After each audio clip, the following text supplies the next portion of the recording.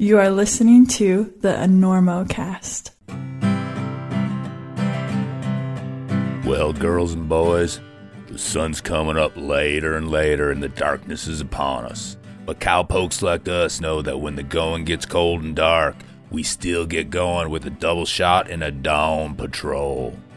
That's right, up before the rooster's pecking and the cows are mooing, and out the door for those perfect turns or perfect conditions. And though most of us aren't galloping into the office anymore with hands chalky and our ski pants swishing, doesn't mean that your dawn patrol humble brag isn't just as effective when you're 5 minutes late to that Zoom call. Sorry, folks, you casually say, I'm just not myself if I don't get up at 3 in the morning and go send some sick shit while y'all are sleeping. Black Diamond is here to support your morning mania with equipment for the dawn patrol. Headlamps to light up the pre-dawn hours, the perfect layering systems to peel as you heat up and the sun finally does come up. Ski gear for the punch-drunk 4 a.m. skiers, climbing gear for the unrested and off-route climbers, and even bouldering pads, because let's face it, you're gonna numb out in dry fire. So wake up, buckaroos, and though caffeine may seem like all you need, let Black Diamond supply all the gear you need to get up and get down on your next dawn patrol. Black Diamond is a proud sponsor of the Enormocast.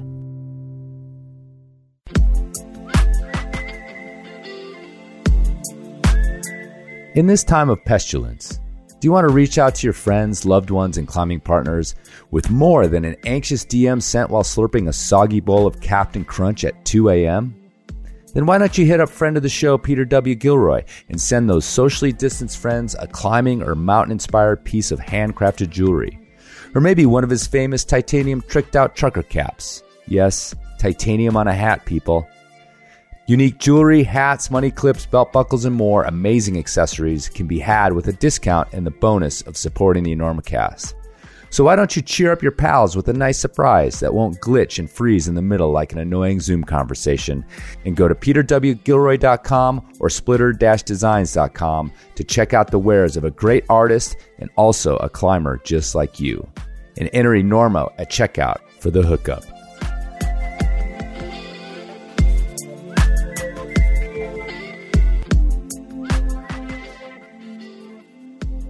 Listen, where are you playing in town? Are you playing here? We're doing the Normo Dome, whatever it is. It's terrific. Oh, it's yeah, big big house. place, that side of town. That's a big nice place. You sold it out. 20,000 seats. You really should run.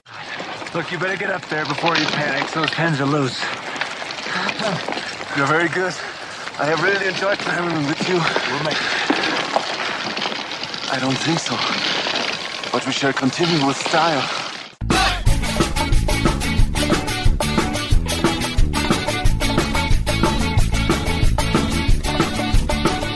Weather, bad weather. Now or later, anytime for climbing. Today's show is brought to you by Black Diamond Equipment, with support from Maxim Ropes. And the fine folks at La Sportiva. And don't forget our charter sponsor, Bonfire Coffee. Go to bonfirecoffee.com and enter Enormo at checkout for a discount on great coffee and to support the Enormocast. And now back to the show.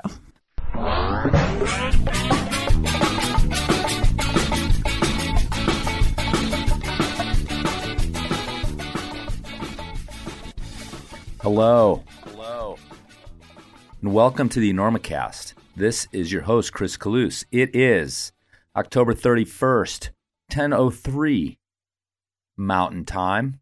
Still on Standard or day. No, what are we on? Mountain Time. It's about to change tomorrow. Anyway, it's 2020. This is episode 207 of the Enormocast. And on today's show, climber, photographer, videographer, and former wallflower, Tara Kerzhner. So how are you guys? How's it going? It's been a little while. Took some time off, sort of forced time off.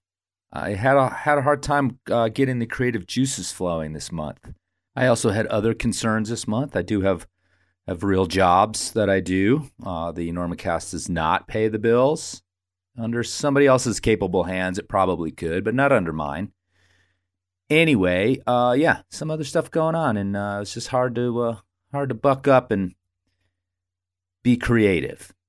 Are you guys having that problem, you creators out there, being a little paralyzed in this climate?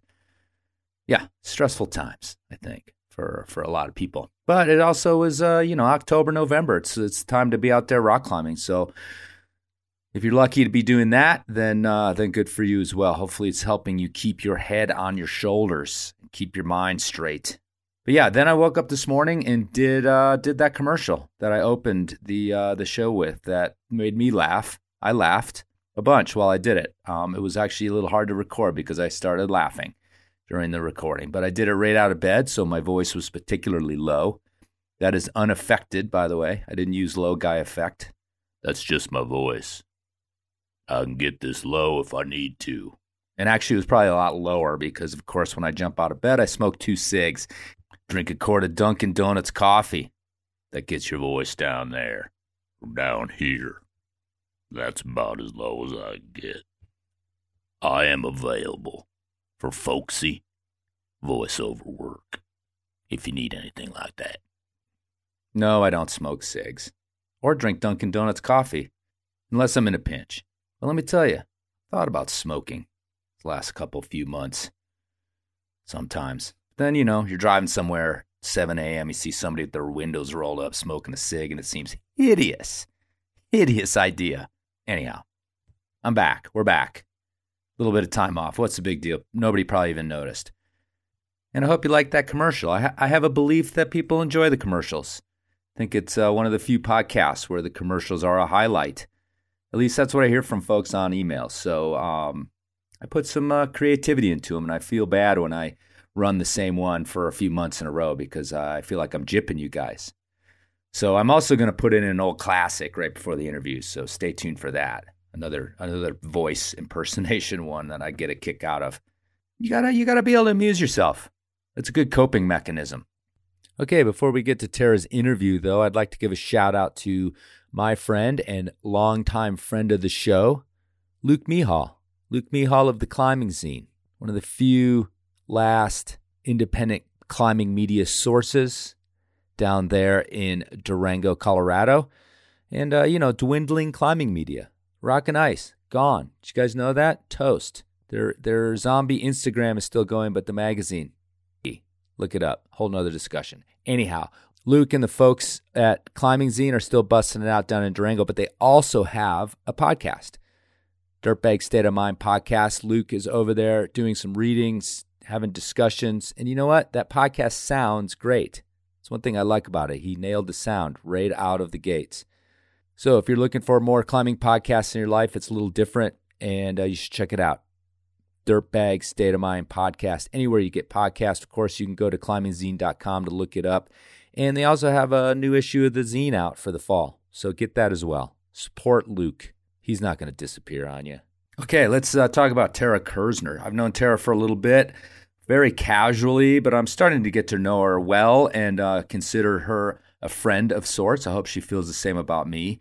I love being around her. She's very, very funny, very sardonic, has a cool wit that I really enjoy and meshes with my own sense of humor. And she's not easily moved. And I admire that, actually.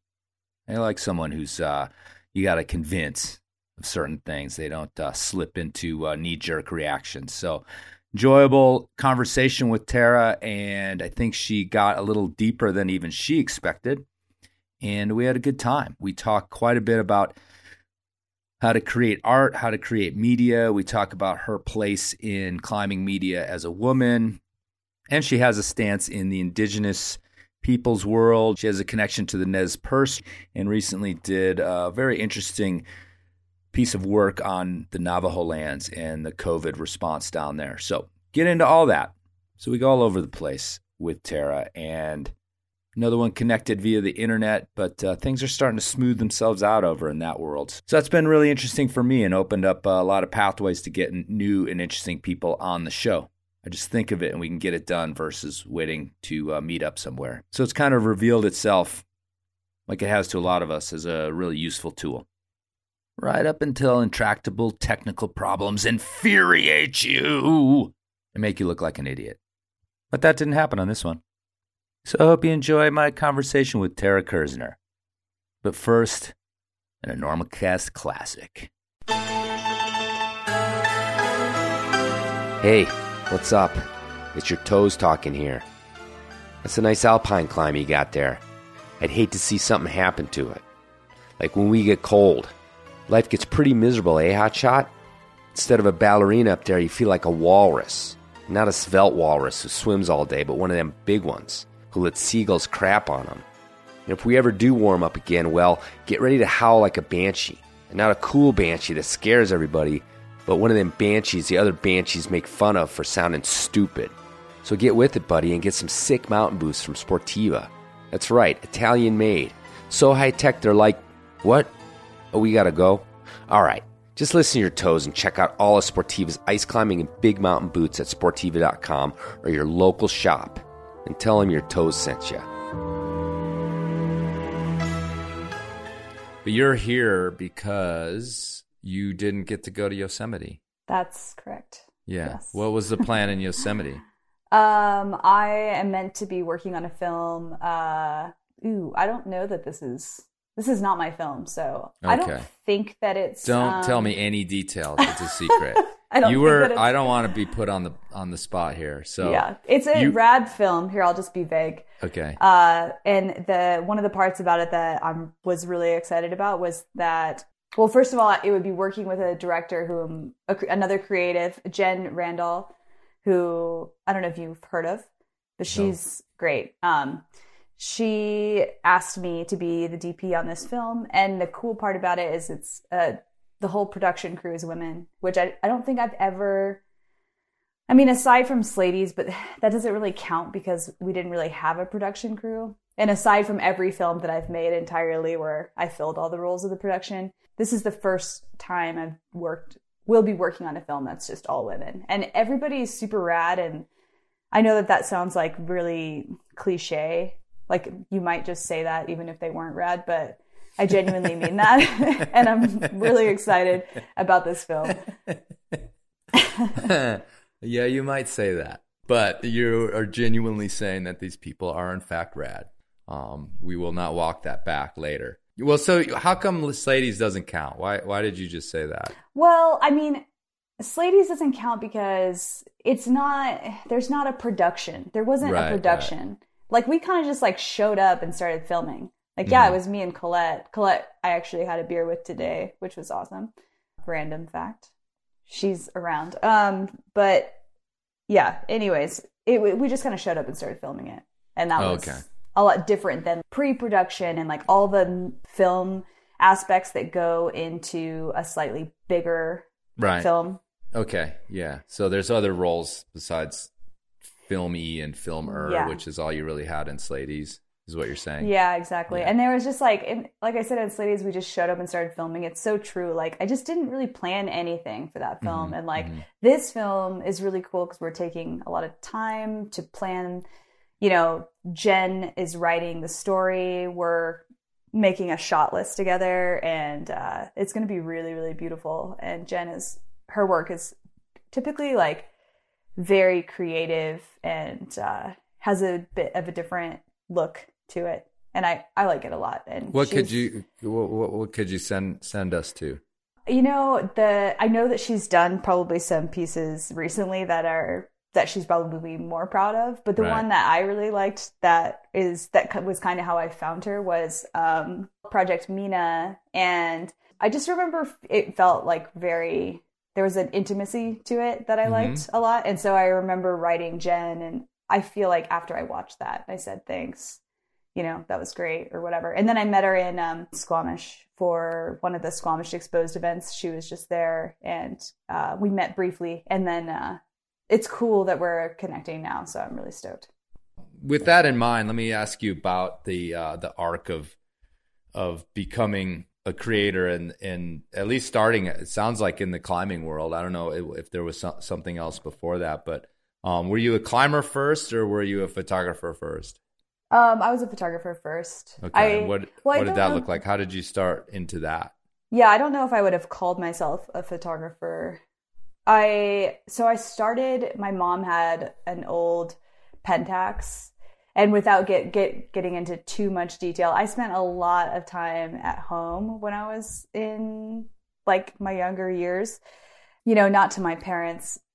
I don't want to like throw my parents under the bus or anything, but I definitely grew up pretty conservative, pretty like sheltered, didn't spend a lot of time like just out doing stuff.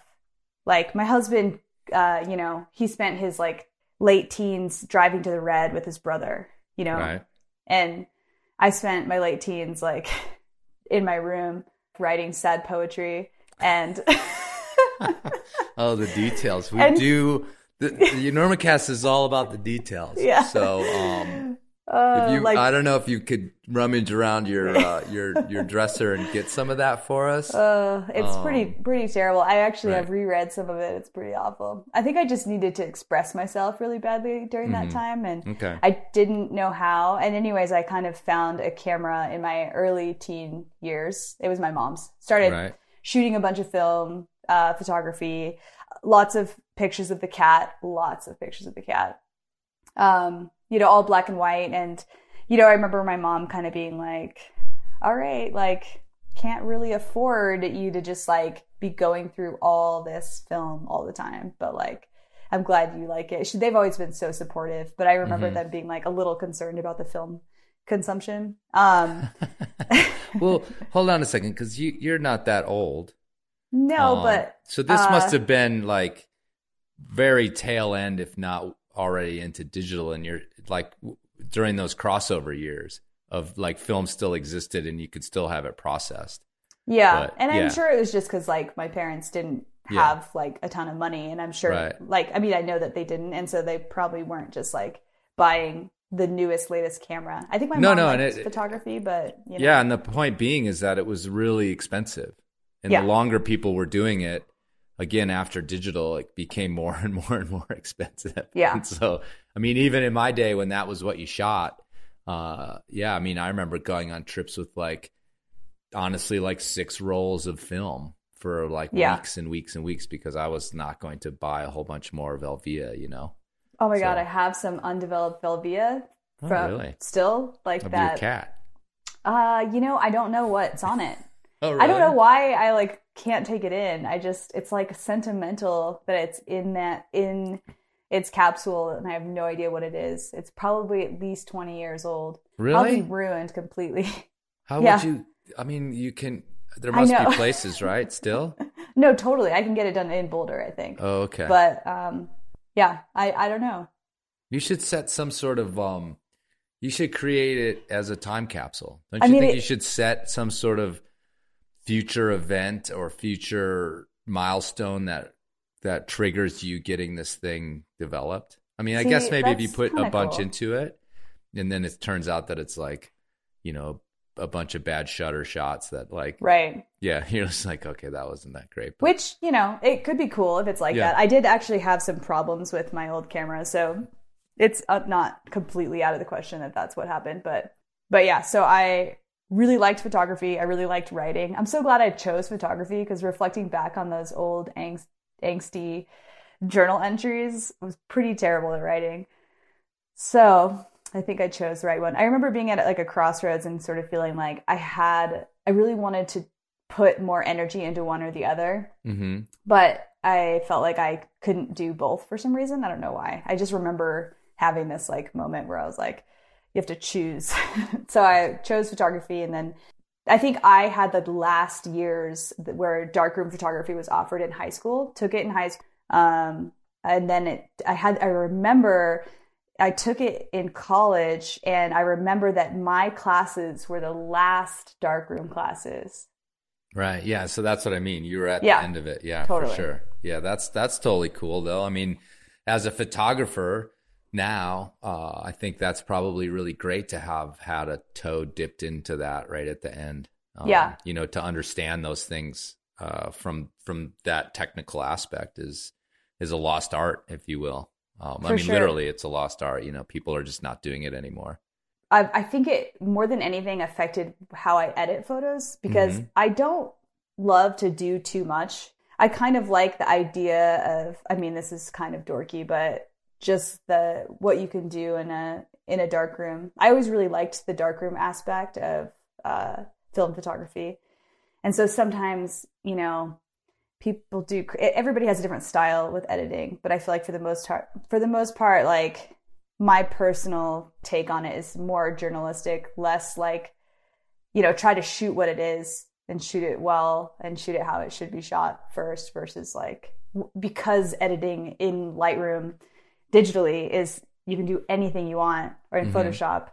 I don't really like to live by that actuality. Well, that sounds very much like it was that foundation of you get what you get, you know, and you could manipulate a few things in a dark room, but, you know, mostly just contrast in the end, you know.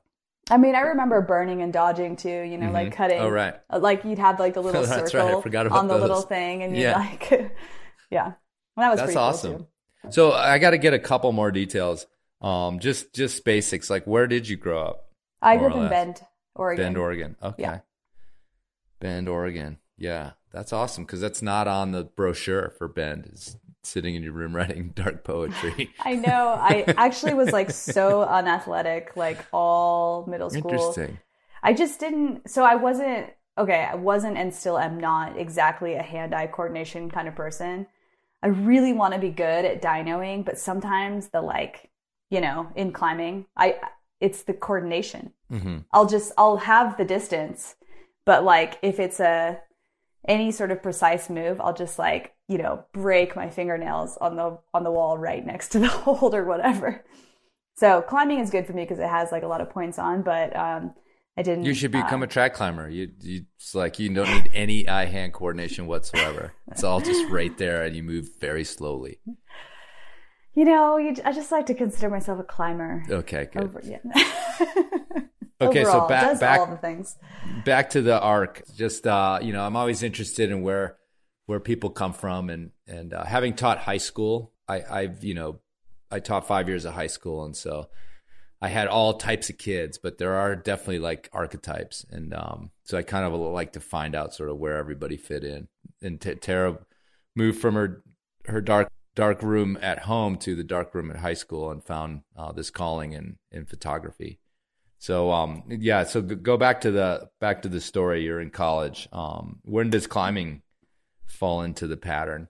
I wouldn't call it in college, because I feel like that would be a bit of a stretch. I would say I took some college classes. Okay, cool. But basically, I don't know, to paint your high school picture a little bit more, I was very awkward. I just have to throw that out there. Okay. Yeah, it was not my best. I spent most of my time in the art room and didn't have that many friends. But, you know, it's all right, because I have friends now. It's a success story of being very nerdy and awkward and growing into an only mildly awkward adult. I would like to think. Anyways, so after high school, I really did want to go to college, actually, but it was tough in my family. Like, there just wasn't... So nobody in my family really... I mean, it's unfair to say nobody, but it certainly wasn't a popular course to go to college. And I think that the more popular course, especially for women in my family, was to just kind of like be married and, you know, in a nice, wholesome Christian family and leave the parents' house at 18. I think my cousin did that. And I think I remember my grandmother saying something to me, like she wanted me to do that too. And then, of course, like my parents didn't have any money saved up. Like my parents have always, for the most part, lived paycheck to paycheck my entire life. Even still now, they're school bus drivers. You know, there wasn't an option to like just go to college. I was so scared of going in debt that I just couldn't imagine going into college debt. And so then I remember really wanting to go to college, but I just like couldn't make myself do it because of the debt and like the fear of, you know, I don't know, like financial issues like my parents had. So yeah, I mean, frankly, it was maybe the right decision at this point. I mean, in retrospect, just the burdening of debt is this new generational thing that didn't. I mean, you know, I had parental help, which you did not.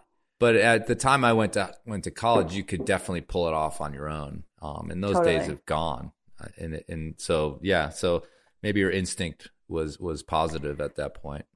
I think there's a part of me that always wishes that I had. Like, I wish that I had only for like legitimacy in my own perception of myself. But I don't, I agree with you that it wasn't, you know, looking at my career today and where I am now, like I didn't need to do that. You know what I mean? Yeah, but I did 10 years of food service instead. Right. So. Yeah, but so do college graduates. So it's like, true. Yeah, but I guess it depends on if you do it after college graduation, during, or instead of, you know. But I mean, literally, right? Yeah. You live in Boulder. Your servers are the most well-educated people in the world, probably. That's a good point. But yeah, so I started climbing when I was 18, after high school. Okay. I graduated early from high school thinking that my parents were going to let me move out because I was like, I just wanted freedom so badly. Right. And they were like, no chance. So I stayed a whole year at my parents' house and just worked, saved a bunch of money, working at this like fish restaurant as a hostess, and then moved out. There's something very distinct about a fish restaurant hostess. Yeah. Yeah, my girlfriend, partner, maybe wife, we're not married, but she has great stories about doing the fryer at some fish restaurant for like ages. Man, that smell. Smelt night.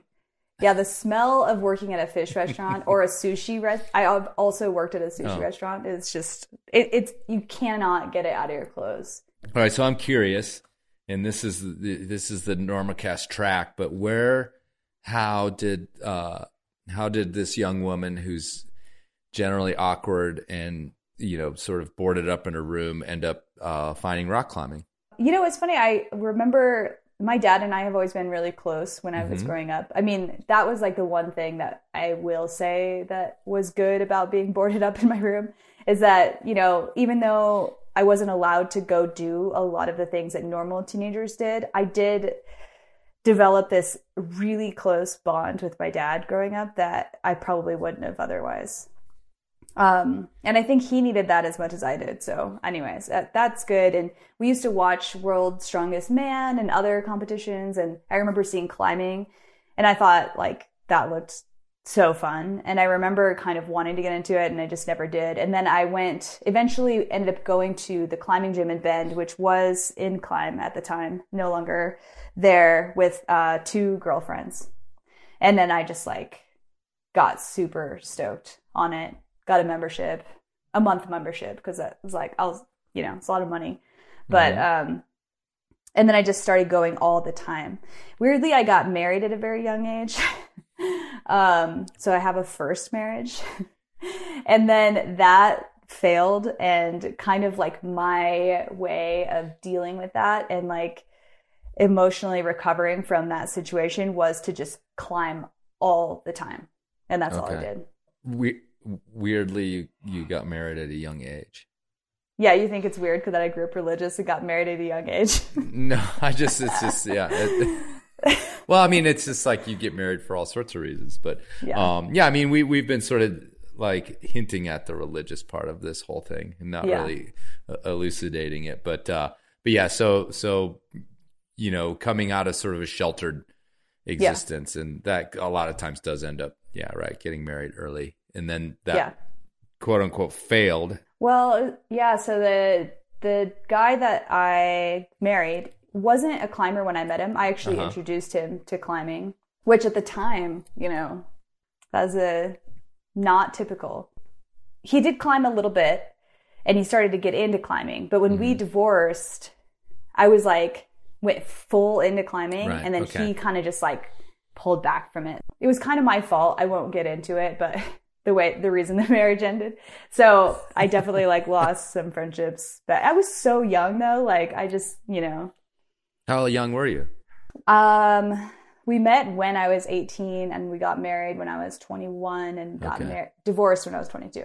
Okay. Yeah. That's a whirlwind. So, yeah. Yeah. That's a whirlwind for a young person for sure. Yeah. Yeah. So when you said you just like dropped yourself into climbing to deal with that, was it the act of climbing? Was it the climbing community? Was it the gym community?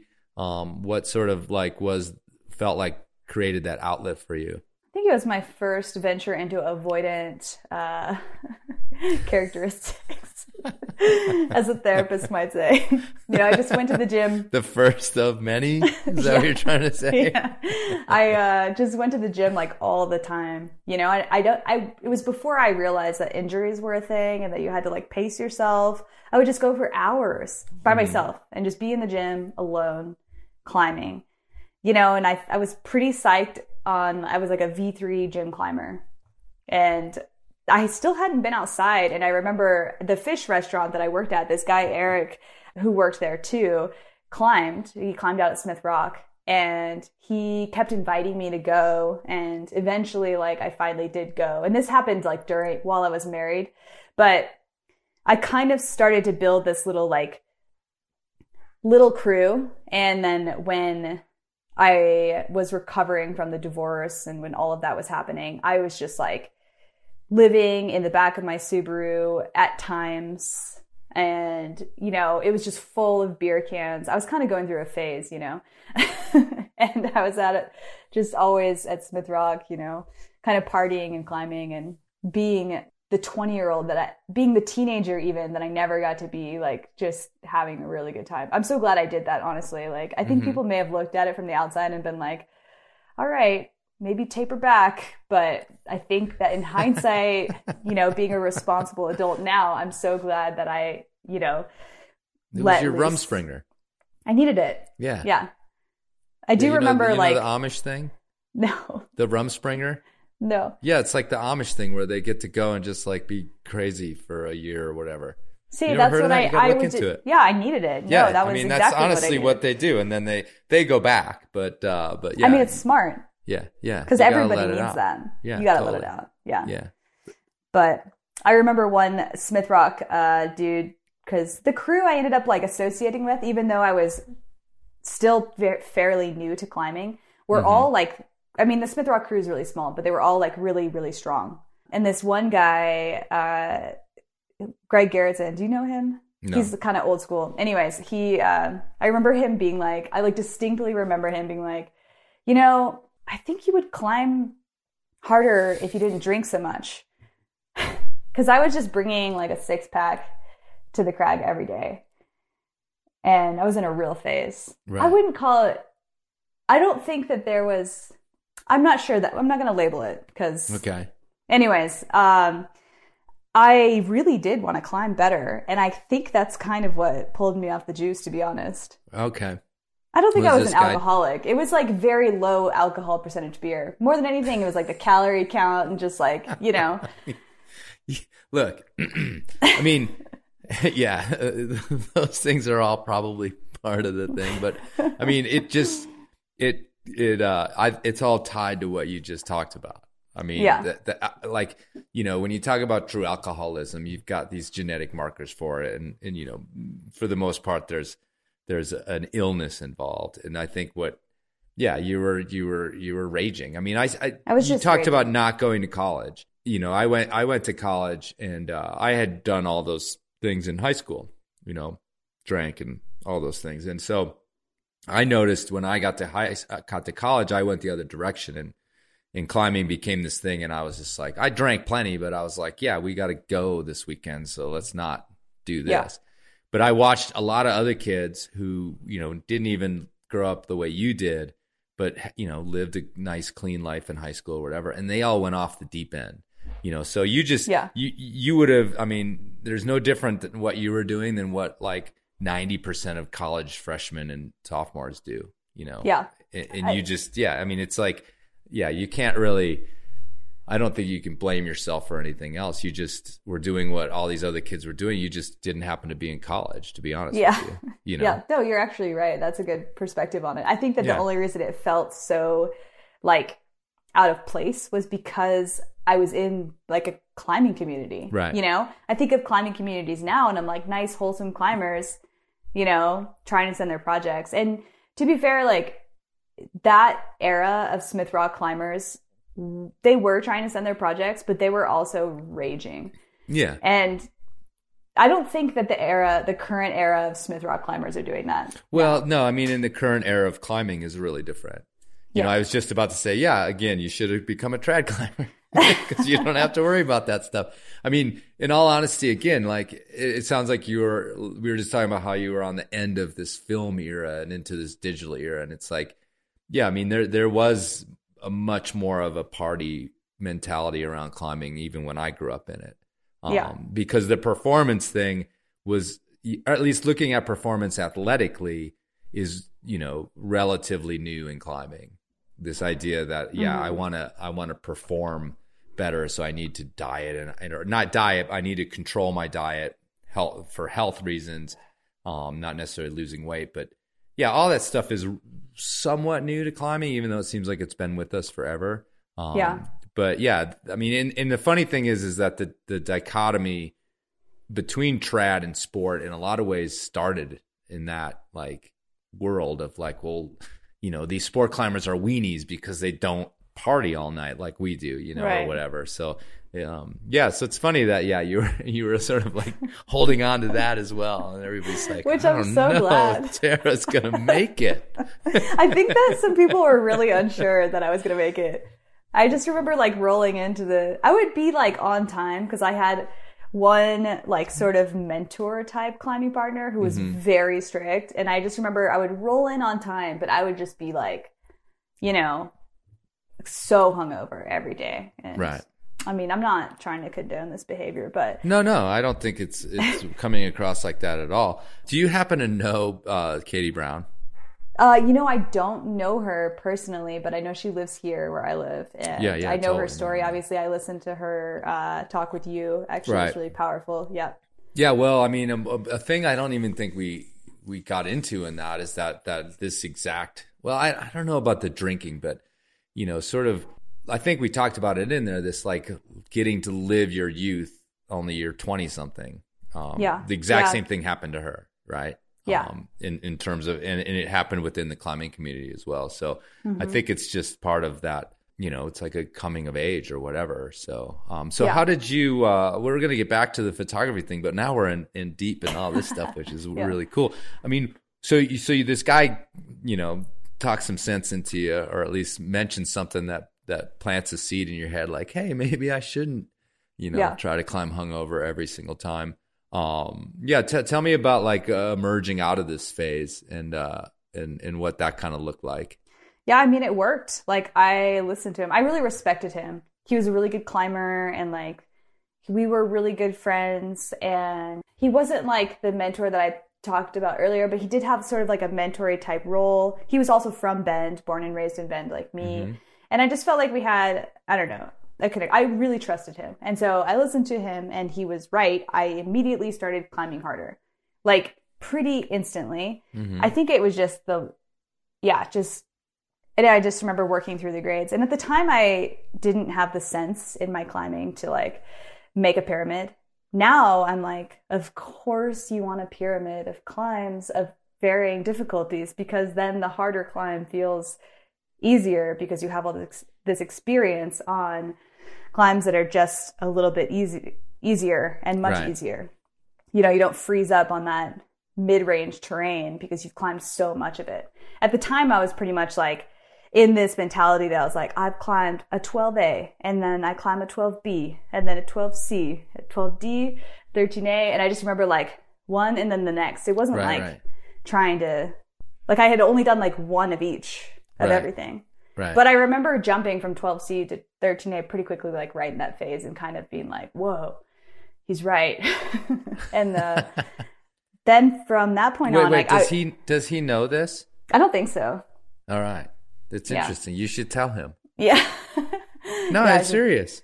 I mean, because it's totally. like, it would be something for which I think he would take a little bit of pride in, that he, you know, helped form you into, you know, a more productive part of society, if you will. But I mean, I think he'd probably feel pretty good about it if he found out. Yeah, I mean, I think he'd be pretty surprised to hear that he had any like lasting impact on me, to be honest. Because I think that like the way that I perceived our relationship was probably much different from how he perceived our relationship. I looked up to him, and I think he was kind of like, whatever, here's just like another this climber. little urchin that climbs out of her Subaru like Spicoli in Fast Times. But anyways, I had like climbing. I mean, you've been to Smith, you know how it is. It's no, I have not. What? It's a huge fucking hole in my resume, oh my gigantic. God. I like just drive a truck through my. I know. I'm sorry. It's not a great season. I mean, because there's a lot of other stuff close by. That's good. You have to drive there diagonally from here. Yeah. And that takes it takes a long time to go diagonally any direction in the United States. But yes, I will get there. And when I do, I will be interviewing Mr. Watts if he will consent. But nevertheless, sorry, it's a giant hole in my resume. I apologize. Well, but, I mean, I certainly know a lot about it, so I can fill in the gaps. Yeah. You can gather that it's vertical. It's all vertical. So learning to climb there, and especially not like filling out a pyramid, I never really learned how to do anything other than hold a small hold and stand on a smear, which like those skills are amazing. And I am so glad that they're my base, but leaving Smith Rock, you know, which is a whole other story, but like leaving Bend and going and climbing in other places, that's really the only time I started to become a better climber, because I was so like stuck in this groove of climbing vertical face climbs. And even when I went to Rifle for my first trip, I was like, you know what? I think the first route I'm going to project is the 8th day. And that's what I did. And, you know, I did it and I'm happy I did it. But at the same time, it's like now I go to Rifle and you couldn't like pay me money to go climb a slab. Like all I want to do is climb other stuff just because I've climbed so much slab. All right. So you said that's another story, which you don't say that to the Enormocast. Cause I mean, that's just like Greg, you know, he was what pulled me out of Bend. All right. So you met Greg. Yeah. Okay. Let's just tell me the story. I mean, a meeting, but just that was it an easy sort of removal of yourself? Were you ready to go? I think it was a little bit difficult because I had lived my entire life always financially supporting myself, never really having like savings, mind you, but still being like really proud that, and I think that this comes from watching my parents struggle with money, but I remember like it was really important to me to support myself. And so quitting a job and moving somewhere random wasn't like something I really wanted to do, because it fought against that part of me that wanted to be very much in control of my own financial well-being. And Greg lived in San Francisco, and I had no idea what kind of job I could get in San Francisco. You know, here's where not having a college education really fucked me over. Right. I moved down to San Francisco with him. I remember being like, yeah, I've got $3,000 in my bank account. I could make it pretty far. And quickly that was gone, and I didn't have any money. Yeah, let's just move to like the most expensive place on the planet, maybe. Yeah. I mean, the thing was I liked him so much. And like, obviously it was a good move because he ended up being the love of my life. But it's still tough for me to look back on those San Francisco days because I just felt so like out of sorts. I mean, Greg was paying for rent. Like, I didn't have any money for lunch, you know? I remember being like, well, we'll eat dinner together, you know? So he's going to buy the food for dinner, you know? So that's going to be there. It's all right if I don't have money for lunch, you know? Because eventually I'll get home and we'll like have dinner together. We'll have dinner together with that he bought. Yeah. Right. Which sucked for me. Yeah, but did you, I mean, you had worked in restaurants. Did you find a restaurant job? I tried. I was having a hard time finding a restaurant job in San Francisco. I ended up getting this job with this Spanish fashion company. And, well, I got a couple of jobs. One is crazy. I ended up working for this woman who, I was a personal assistant for a woman who she like wrote sex advice books. Imagine my parents' surprise. Like, moves to San Francisco. She also like ran a sex toy website. And like I got the job because I like couldn't find any other job. You know what I mean? And like she was kind of a crazy lady. I showed up on at my interview and she had just gotten a bunch of plastic surgery. She's got these big sunglasses on. I'm like, this will be interesting. You know, sure, I'll be your personal assistant.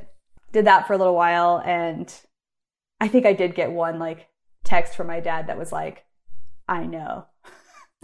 Or something like that. Like he just found out like where I was working. I was disappointed. I know you work for the dildo lady. Yeah. I know. He like wait wouldn't say it. Wait a minute, Dad. How do you know that? That should have been your reply. I don't know how I do it. I think we're in a don't ask, don't tell sort of situation. So I just didn't say anything at all.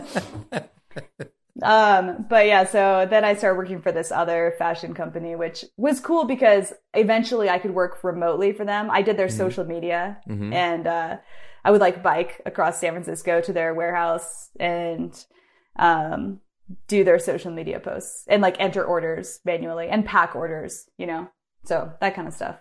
Do you speak Spanish? I am not a very good Spanish speaker, sadly. Okay. I'm on the Duolingo though. Okay. You know, it was a Basque company. And at one point they had... And you certainly don't speak Basque because nobody besides Basque people speak Basque. Obviously I know how to say like hello and good morning, but no. So I actually lived there for 3 months at one point. And Greg and I were just sort of traveling all over the world at that point, climbing, and he worked remotely. And that's sort of when we were just kind of like everywhere. You mean you lived in the Basque Country? Yeah. Oh, cool. Yeah. Awesome. So that lasted for a while then. I worked for that company for, like a few years until eventually I remember one trip where I like snuck away to Oleana from the Basque Country to like make this film about Jonathan Siegrist. And I remember like kind of lying to the company about why I had to go. Because I wasn't going to be like, I had to get the time off and they were kind of stingy about time off. And I remember just like sneaking away, doing the film. I sold it to Epic TV for like an absurdly small amount of money. And then I was like, you know what? I'm going to do this. And then I just like quit the company because I was super unhappy there anyways. And it was a good like fire under my ass to try to make the photography thing work. And I think right around that time I had finally saved up enough money to buy like a real camera, which was the Sony A7R II. It's like their mirrorless, like their first like badass mirrorless camera that they made. And I saved up for that and bought it. All right, well, let's go. Let's circle back then. So how is it during this time, whether it starts in Bend or through this time in San Francisco working for this company, were you acquiring these skills? I mean, what were you doing to, to actuate yourself as a photographer, which is a deeper question than it may sound like, because obviously all of us, given a camera, we can operate it, especially now. You can operate a camera, which, in the olden times, being a photographer also meant that you had all these extra skills that most people even didn't have, to operate a camera. But what is it that you're gaining during this time, and how are you doing it to be put in a position to be like, I can go make a film of Jonathan Siegrist and sell it to Epic TV and become a photographer? Right. Yeah. So that journey was definitely like quite long for me. I remember going way back all the way to where I started taking the darkroom classes in high school. I think I was always one of those kids that like, I don't know why I had such low self-esteem. I just did. I just didn't think anything I did was great. It's funny because now I'm like, I just want like young people to believe in themselves. I just didn't have a lot of that in my own self at the time. And probably just from being awkward and, whatever, like teased in middle school. But anyways, there was this photography competition, and it wasn't a photography competition. That's not the right word. It was like everybody takes their best photo and you put it on a board, and the best of those photos get displayed in a store in downtown Bend. And they picked one of my photos, and I remember just being like, oh my God, this is amazing. I'm good at something for the first time in my life. And just being like psyched and really excited about, I don't know, just somebody else liking something that I did. And like kind of from that point on, I got like really into it. And that's sort of what sparked my, maybe this is something you could be good at sort of thing. And then like when I was married with the first marriage, his mom was a dog breeder. There were dogs around us all the time. I do love animals. And so I started trying to do a photography dog like a dog photography business where I would take pictures of people's dogs. It's so random and weird to think about now. But so I was doing that and like kind of making some money. And anytime I could make any money, it didn't matter if it was like $10 or whatever, as long as somebody wanted me to do it for them and wanted to pay me something, anything, it didn't matter what it was that they were paying me, I wanted to do it. And so I just was pursuing anything like that. I started shooting kind of towards the end of that first marriage when I was starting to go out to bars more. And, you know, that I think that it was like the marriage ended and then I just, you know, I didn't really want to sleep or think or anything. And so I would just like go to these bars and see these live shows and take photos at the shows. And then I eventually built these relationships with the musicians. And then they would bring me to their shows and they would pay me like a very small amount of money, but I would just like go and shoot photos of their live shows and kind of had this little thing going in Bend for a while. And so that was like my first like delve into selling photography was pretty young, like 16, 17, 18, 19, 20, like all of that. And then I didn't sell photos for a while, actually, partly because I just had like one bad experience with one musician who like didn't like one of the photos. And I think at that time I was just like so insecure and like sad. I don't know why. Still an angsty teen, still recovering from like youth or whatever, that it just crumbled me. I remember. And I just was like, I can't do this. I'm not going to do it. And meanwhile, like I was getting into climbing and constantly running into Ben Moon, the photographer, not the climber, at the climbing gym. You know, he climbed at our gym and I just thought he was like so cool, even though like he kind of always seemed really busy and like he had his, I don't know, stuff going on. I eventually ended up making friends with another Bend photographer, this guy, Tyler Romer, who really impacted me as well. I thought you were going to say another Ben Moon. I was like, what? Is there another one? No.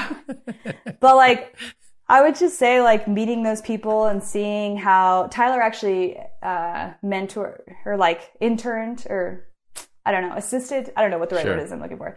Got in. He was working for Ben. And so he and Ben kind of had a thing going on. And I just remember thinking that they were so cool. And Tyler was actually my friend. And like, we hung out quite a bit and I kind of saw what it was like from the outside, but sort of thought that it was very unachievable for me personally. When I got into climbing, I started shooting climbing, obviously, because I shot everything around me. But when I started traveling with Greg, after I moved to San Francisco, we were just going everywhere and climbing. You know, we would be in all these places where all these pro climbers were, and I would take photos of them too, because I just took photos of everyone who was around me. I wasn't trying to take photos of Jonathan Seacrest, but he just like happened to be there, and then we became friends, and you shoot photos of your friends, and he would be like, hey, you know, like, you should try to sell these to Arc'teryx. And they, you know, would buy them for their blog or whatever. And eventually, like, I built these little relationships with people in the industry to where I got to the point that I made that video about Jonathan. Let me ask you a hard question. You seem like, you were just shooting everything and these little opportunities were popping up and you were taking them and, you know, slowly growing into something bigger. When did you feel like, okay, this is for real? And, you know, sub question A is that, you know, when did you feel like you had created a style or created a vision that would be your own? It was weird because in the beginning I was doing a lot of these like short climbing films, and now I'm working on like either bigger production films or doing a lot of still photos, which I'm happy with that combination. But I think in the beginning, and I'm sure that everyone who has hustled in this industry can sympathize with this, it definitely felt like treading water, just trying to stay afloat for a really, really long time. Mm-hmm. You know, I was making just enough to get by, just enough, not a lot of money in my bank account. Mm-hmm. And, you know, there was probably for like most of the beginning years, I would say that there was probably like a couple $1,000 maximum in my bank account at any time, which is like a lot for some people for sure. But like, if anything goes wrong, you're like screwed. You know, mm-hmm, mm-hmm. Like, well, and then it's also let's tie it back to your original angst about these things. You know, so you're living on at a on a cutting edge that's too tight for, this psychology that you created back. You said when you were like, I can't go into debt. So, I mean, so there's added difficulty. Some people have no problem with that. They're just freewheeling, like whatever. But I'm the same way. Like, I can't be like that. I can't live like that. Or you did, but it's difficult to live like that for long periods of time. And mind you, like Greg always was there. So like if something were to go wrong, of course, like he would help. But like, I don't know, it just felt like I never wanted to be a burden to him. Sure. It's not my personality type to want that or be all right with that. I don't know. So I really badly wanted to make it on my own and like figure it out. And it wasn't until kind of the last 3 years, I would say, I feel like I'm like still in the water, still paddling, but I'm not like choking on water and like, the sharks are for the most part like not coming around. We can expand the metaphor, And I think that like, I think of it as like a hump, I feel like I'm over the hump of like having to scrap and hustle and take every single job that comes my way. I mean, I basically do take every job that comes my way, and unless under special circumstances, which there have been some of those cases, it still, in a way, feels like my career is still blooming, but it's not like, I don't feel like I'm quite there yet. I do feel like my style has established itself though, which like much to my surprise, I didn't mean to like have a style. It just all of a sudden, if I look at my work, from an outside perspective, it's obvious to me that there's a style. And I'm like, it came to me kind of by surprise, Sometimes I feel like I'm a bit outside. I'm a bit, I don't know, you could call it imposter syndrome, but also I'm just like, in the moment, I'm not necessarily thinking about how it's going to fit my style, if that makes sense. I'm just trying to get the image that I want to get, but you don't realize sometimes in the moment that if you put all those images together, like it certainly has a look, Well, what is the characteristics of that look, do you think? I'm all surprised looking at my work sometimes, like noticing the contrast in colors and stuff like that. Like I think that there's a lot of that sort of leaking through from the film ages, Sometimes like, or like the things that were drilled into me in those classes in my college years were, contrast and light and shooting at the right time of day. And I think that I see all of that, I don't see, and it's weird because like, it's just contrast and colors and stuff like that. I just feel like I see a lot of that when I look at my work, and together it looks like it all kind of fits in that way. So now that you're choosing, or at least in a position, well, maybe up until March, right? It's like you said, you felt pretty good for the last 3 years. I'm like, well, what about this year? Right. We started about this talking about how like everything, projects have disappeared, and you're supposed to be in Yosemite right now, and maybe that'll happen a little bit later. But that had to do less with COVID and more with smoke. But so what are you drawn to now? What is, if you are able to choose, and if that continues to where you can pass up things and choose other things, what are you drawn to as an artist or as a creator when you have your absolute choice in front of you? I think that there's like a part of me, of course, that just like wants to be financially successful, like wants to like achieve that like moment of I'm not in the water anymore. Like I can just stand here and breathe. But at the same time, I'm for some reason like pursuing this like slightly more difficult path, of course. And I think that if I wanted to go commercial, like super commercial, I think that if I wanted to put all my energy in that direction to make a bunch of money, like I think that path could be there, but because photography is such a passion of mine, like I do find myself wanting to pursue these passion projects that don't necessarily have that sort of financial element, which is unfortunate because I want to get to that point where I feel like I'm not in the water anymore. But like right now, I'm like electing to stay and keep treading water, but with the choice of continuing to do what I want to do. And what I want to do is, continue to shoot climbing, obviously, but I also have a great interest in working with and shooting with indigenous communities, native communities. My dad and I, and my brother, obviously, but my dad is Nez Perce, and he was adopted at a young age because his mom died of substance abuse when she was 26, and he didn't have a dad. So he grew up without any parents and had like adopted parents, but they were quite old. And kind of earlier when I mentioned that it meant a lot to him to have that really tight relationship with me when I was growing up. I think that the reason why it meant so much to him wasn't only because I was his daughter, but it was also because he never had that in a way, or like he wanted to be what he never had.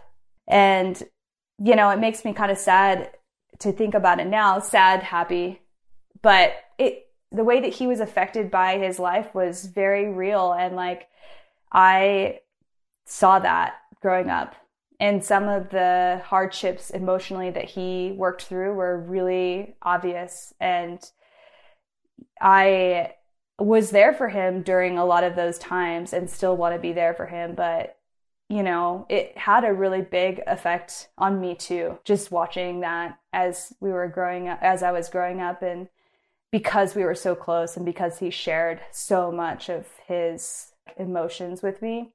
I just remember like in the beginning when my career was like getting going, I sort of felt like, if there was some way that I could just, I guess, use if there was some way that I could just like introduce more like Native women to photography or climbing, maybe if his mom could have had something like that, maybe she wouldn't have, I don't know, that's very like short-sighted of me. And that was a very young like thought that I had. But in the beginning, that's sort of where it was coming from. Cause I was like, what if she could have had a different life? And like, what can I do to like impact some Native women specifically? I was thinking at the time, like their lives to, I don't know, give them something else. And now that's like really evolved for me. But, I think that's where it started. And I grapple a bit with my own identity within that realm because my dad and I tried when I was 16 to go register as tribal members, but we were told that because he couldn't fill out his family tree, that we couldn't do it. So that I think became like a catalyst for my own like disbelief in my identity in a way, even though that's so dumb because, if you look at blood quantum or whatever, like my percentage is more than enough to be a technical member per like 1800s quantum laws of any tribe in the United States. But like that mattered to me at the time. And now I'm sort of like, with the help of other Native friends that I've befriended recently and like working through that. But I think that there's this opportunity because now all of a sudden it feels like I have power in like my voice, essentially, as a photographer. I can choose things to shoot. I can choose to go shoot something commercial, or I can choose to apply for a grant that I probably won't get. But like I did that recently and I got it, and, was able to go work on a really cool project that paid nothing, basically. It like covered expenses, but like, right.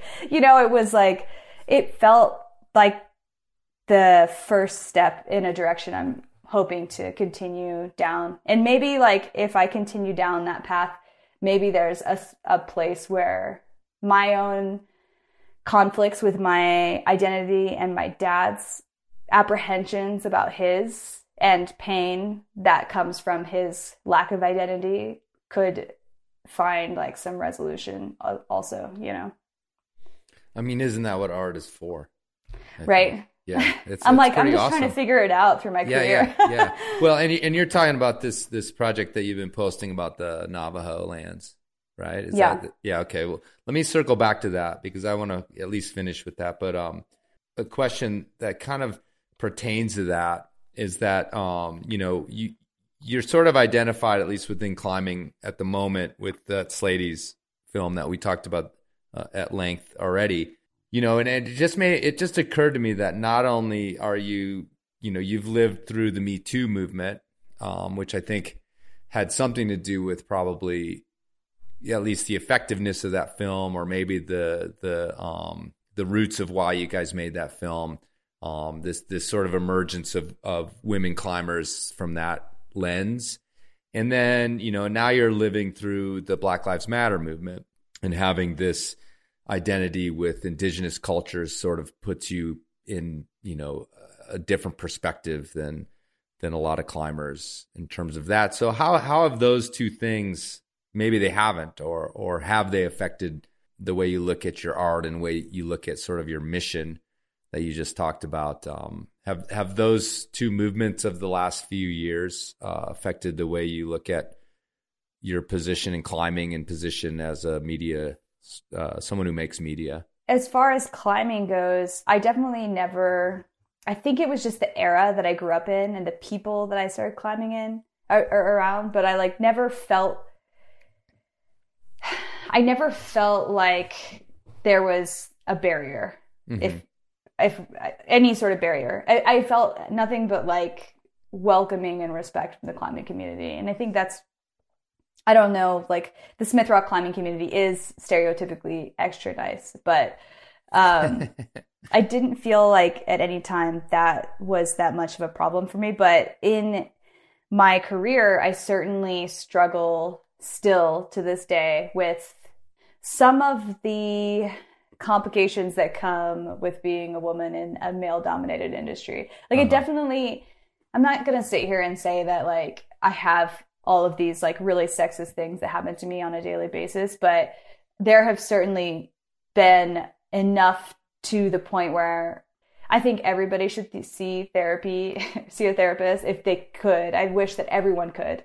But I definitely started seeing a therapist just simply to work through some of the work relationships that are difficult for me. And they often have to do with a difference of respect that is sort of given from my perspective to you have to earn your respect or you just get it. It felt like sometimes I feel why don't I just have your respect? Why can't you just see my work and that should be enough? And I don't necessarily mean I should walk onto a set and people should just bow down oh, so respect. But I don't want someone to question my ability to do very basic things, And so that's because of your gender. That's what it feels like. Yeah. Right, okay. I mean, I don't think that I think it's totally legit. That's a legit feeling. That's not fake. Yeah. Yeah. Yeah, for sure. And I don't know. It's not anything ever really that bad. And even I've had situations with athletes where they've been totally not respected something that I proposed that was already approved by the brand or whatever. And the athlete is this isn't very good. And the brand's sorry, it's not your choice. It's not your opinion. And I'm sort of sitting back being WTF, would you ever do that to Tim Kemple or where does this come from? Why do I have to fight so hard just to get a baseline respect? That's all I'm asking for is just that baseline. Mm-hmm.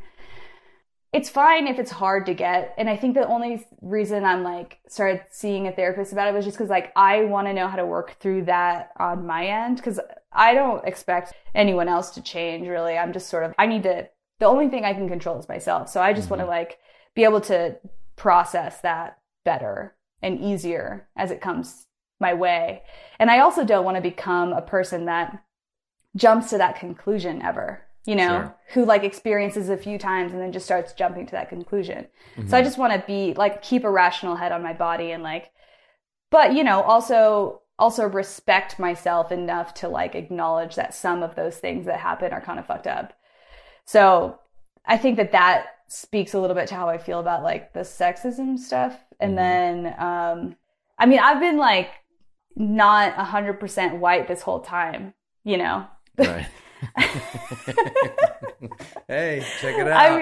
I've been like this my whole life. Right. It's funny because for sure my whole life I've been told, that I look a little different, and that's fine. Whatever. People don't really know how to say it. You look exotic. Okay. It's not fine. Actually, a lot of people really don't like that. I'm just saying for me, like, I'm not super triggered by that. I find it kind of annoying.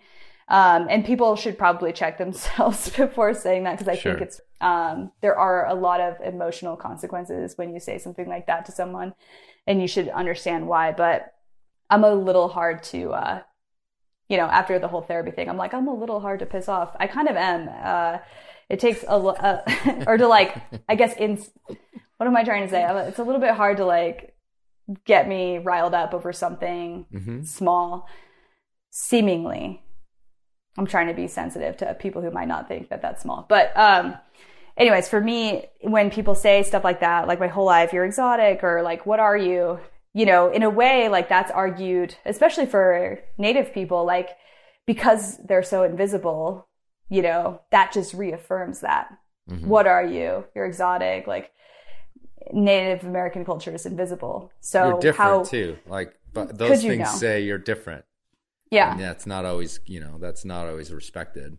Right. And even when I was a kid, like some like racial slurs or whatever, misdirected, because I'm like, could be anything really. I've always like, go to Spain and look Spanish, go to Mexico and look Mexican, go to Italy and look Italian, like kind of just can blend in. Yeah, totally.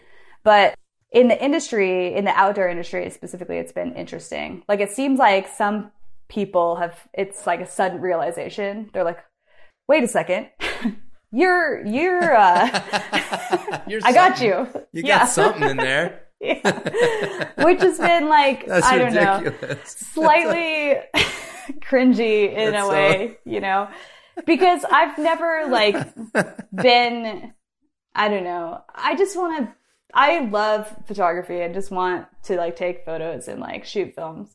And I want to be respected for my work. For the work. That's it. And that kind of goes to the gender thing too. Just for the work. Just look at the work, look at the work. And if you don't like it, then don't respect me, but at least look at it. And that's what you should be looking at. And so when all of a sudden people are like having this epiphany, which feels like what's in some ways happening now to some people, it feels a little bit awkward for me. And I've gotten some recent opportunities that are really cool. And I'm so glad, like, it's just such a relief to me that both of the like bigger opportunities I've gotten recently were actually recommendations from a photographer I really admire and respect, Corey Rich, who, isn't like, hey, I know someone brown you should hire. You know what I mean? I'm this brown girl that you can hire. It's amazing. Yeah. I think we've worked together and he hired me for a shoot, and I think he like respects my work, and he's so rad. And I just was so relieved when I heard that that's where like the recommendations were coming through, because the bigger things that, without going into them, because I don't really want to, but like a couple things that were really cool that happened recently were, from him. And I was just like, I sent him a text and, thanks or whatever. And just, there's a balance of being like, yes, there should be more brown and black adventure photographers, climbers. Yes, you should be acknowledging them and putting them into places of power. Meanwhile, all my pro climber friends are like texting me and asking me how to do a land acknowledgement. And I'm like, dudes, I don't know. How to do a what? A land acknowledgement. It's like this thing that people are doing on Instagram where they like put a red pin and then they acknowledge the land of like the ancestral lands of the tribe that lived there. Okay. But to me, it feels very like, this is a buzzword, but like virtue signaling a little bit, because there's so many like super deep issues that go on, on these lands in reference to the Native people, and doing a little like land acknowledgement on Instagram is not going to make that better. And so I don't know, like it just feels so surface level to me. And if I truly believed that like my friends were like doing, not my friends per se, but like the companies and like the people, if I truly believed they were doing the research to like figure out what these issues are, then I'd feel better about that. But I still think that a lot of native issues are completely invisible. And I think that land acknowledgements, in a way, like I'm like trying to figure out how I feel about them, you know. I'd love for people to just like be a little bit more educated about Native issues in general. But I think that the outdoor industry's like push for land acknowledgements in the way that it has been a little short-sighted, and I'd love to see it go deeper. So yeah, I mean, you know, it's not to defend necessarily any particular thing, but you know, I didn't know what you were talking about. But that, you know, I have this very, very limited scope of my life right now. It's on the Instagrams. If it has something to do with like Paw Patrol and, you know, 4-year-old sort of interest, then I'm pretty dialed on it, and everything else, I have no idea what's going on. But, you know, a lot of these companies and everything, you know, it's like stuff is changing and happening so quickly, and they're doing sort of a good faith, best effort catch up. You know, because everybody at those companies is also behind and stressed and, you know, don't have childcare. And it's like these things keep coming out of, you know, so I just feel like there has to be some room to breathe and let, you know, and they should be judged eventually, but maybe let them be judged with a bit of room to breathe until they get their ducks in a row, so to speak, because I think that's so fair. Much of it is like this, you know, knee-jerk reaction that they have to do something because Instagram and social media is so you know, it's right in there, instant. And, you know, big companies don't move so fast, you know, especially when no one has childcare and can't go to the office. For sure. And I totally get that. I think the reason why I think it irritates me or irks me or whatever is is only because of like the invisibility of Native issues and Native people. And I feel like, let me just finish up by asking you about this project. And you've been posting on Instagram about it, is where I've been seeing it. I also know you a little bit personally, so I knew what you were up to just from trying to arrange this. But tell us a little bit about this Navajo Lands project and what the goal was, because all I've seen is some images, and I haven't really, in my mind, I haven't connected it into sort of a goal of what you guys were up to. And I assume that there's going to be more media from this. I applied for a grant like in the thick of COVID in the beginning, in the spring. Nat Geo was doing an emergency fund for journalists that wanted to cover COVID-19. And, you know, I had been working with Len of Natives Outdoors, who I've been working with for like a year or something like that, kind of random little things, to do a print sale. We ended up raising like $11,000 or something like that for masks and hand sanitizer and like all sorts of things. But we've, you know, talk a lot on the phone. We've talked about doing a film together. And so we pitched this project together through Nat Geo. And several months later, we get the grant. And it's like not in the thick of it anymore for the Navajo Nation. Like when we got down there eventually, like their case numbers were super low for the time, which was awesome. But our project was it was still COVID based because COVID is still happening, as everyone knows. But wait for just a second. So just to put it in perspective, because this does go around the world, but Navajo Lands, which is, you know, generally the Four Corners, New Mexico, Colorado, Arizona, Utah, was hit, you know, percentage wise, very, very hard by COVID. Yeah. In the highest percentage. I think it was like right behind New Jersey or something like that. Yeah. So I just wanted to kind of back up and mention like the basis of what the COVID grant and what you guys were trying to accomplish down there. So and what was happening down there was that people were being super affected by COVID. Like the death rate was really high, and proportionately. I mean, the size of the Navajo Nation is about the size of West Virginia, to put it into like a size perspective.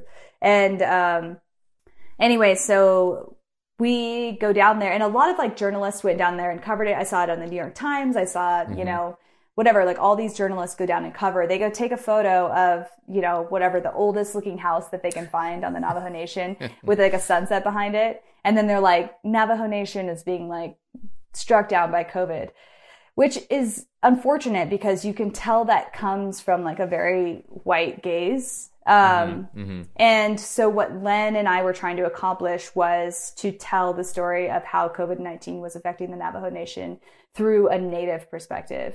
So a couple things happened. One was that we tried to tell a bigger story of the economic impacts, the like U.S. government policy that has affected like the health and inequality of Navajo people for a very long time. Some of those things have resulted in high diabetes rates, other sorts of health ailments like, you know, uranium exposure, things like this that are super common on the Navajo Nation and have led to a lot of health complications that are further aggravated by COVID-19. And so you see like this area just get kind of struck down, and there are reasons why. And so our story wasn't simply COVID-19 takes out Navajo Nation. It's more like, let's have a look at why. Let's understand, like, on an empathetic level, like, where this is coming from, why these people are vulnerable. You know, I think there was like this weird vibe I was hearing during COVID where people were like, oh, well, you know, pre-existing conditions, you know, if you're healthy, like, nothing will happen. It's like, well, some people don't have the choice of whether or not they can be healthy. You know, they didn't have the choice of whether or not, like, they were going to be exposed to uranium or, you know, whatever the other, like, many issues that could have caused, like, their, you know, other health complications that led to ultimately, like, maybe a COVID death, you know? So our goal was to go down there and just have a bit more of an in-depth perspective. And so right now we're writing a piece, or Len is writing it using my photos. We've pitched it to Nat Geo. We're trying to, because the grant was basically just to get us down there and do it. And then right now we're trying to write a story to basically like bring awareness and exposure to the full story, which I think will be really like great for like helping reveal a little bit more of the intricacies. But also, like, we took photos of people on their farms and like people coming back to like farming, Navajo people starting to grow their own food again, which is really cool. And it's not all like, you know, that old shack on the horizon. And I think that's what was different about us going down there from a Native perspective. Like, we had a different look at it versus like a white journalist. You know, we wanted to go and like share the stories of these people without like doing poverty porn. You know what I mean? Right. Yeah. I think that Len is like, he's way smarter than me. I mean, he's got a PhD in American Indian Studies and he's just a overall boss. He's great. Whatever. You took those darkroom classes. Just go with it. You know, I'm kind of like, we were joking that I have my powwow training wheels on. Nice.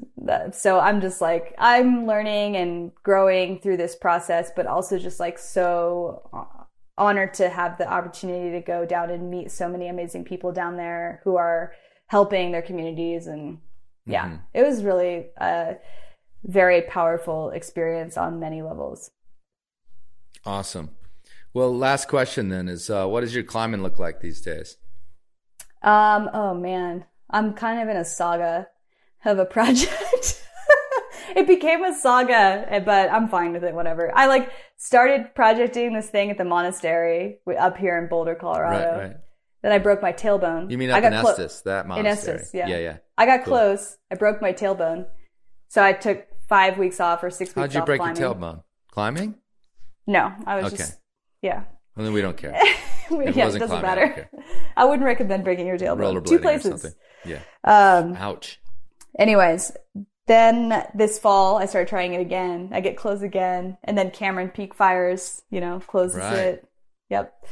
Which now the weather's closing out. No, don't say that. Anyways, so I took 3 weeks off for that, and now I'm starting.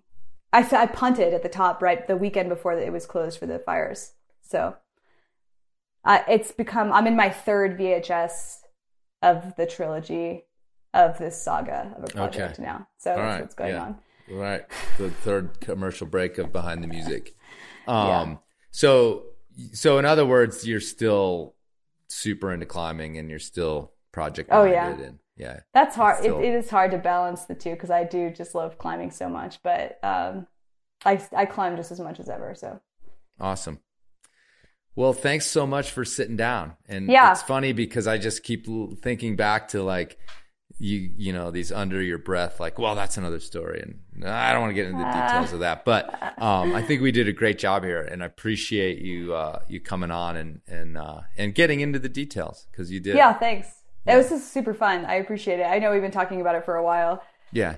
But it was super fun. I mean, I didn't even make it through my beer, but that's because I was talking so much. Is that a beer you've been drinking? What is that? Yeah, that's a beer. It's so orange. It's like a hazy, man. It's Colorado. I'm still on my Mexican beer kick, but since it's starting to get a little cooler, we got to go a little darker with the the Negras. Yep. So anyway, but again, thanks a lot. I'm very happy to have gotten to know you a little bit in the last couple of years, and also I'm really happy that your vision is out there in climbing media, because I think it's a good perspective, and we always need different perspectives. And appreciate it. Appreciate all that you do. Thanks.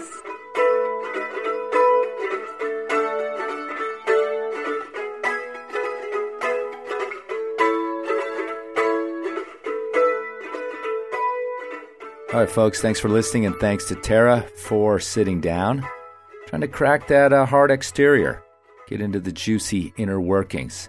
She let a few cracks form. You know, it's not really her way to open all the way up.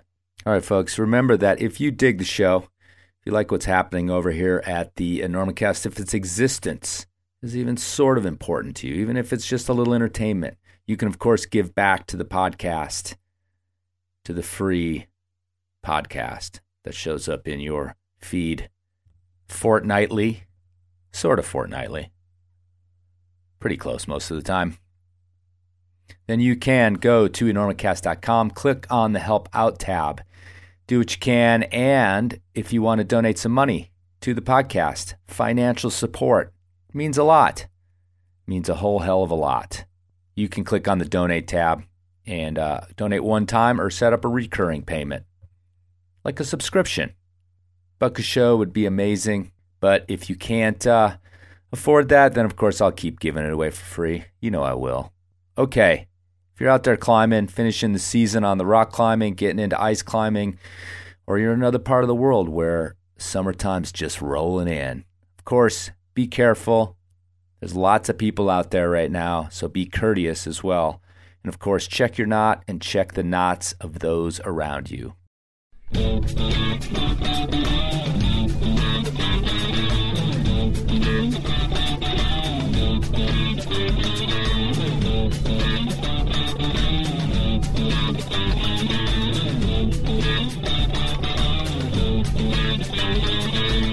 Literary climbing puns. Okay, so I had to get into some Ernest stemming ways in order to get a William Shakespeare so I could stave off that Pumpelstiltskin.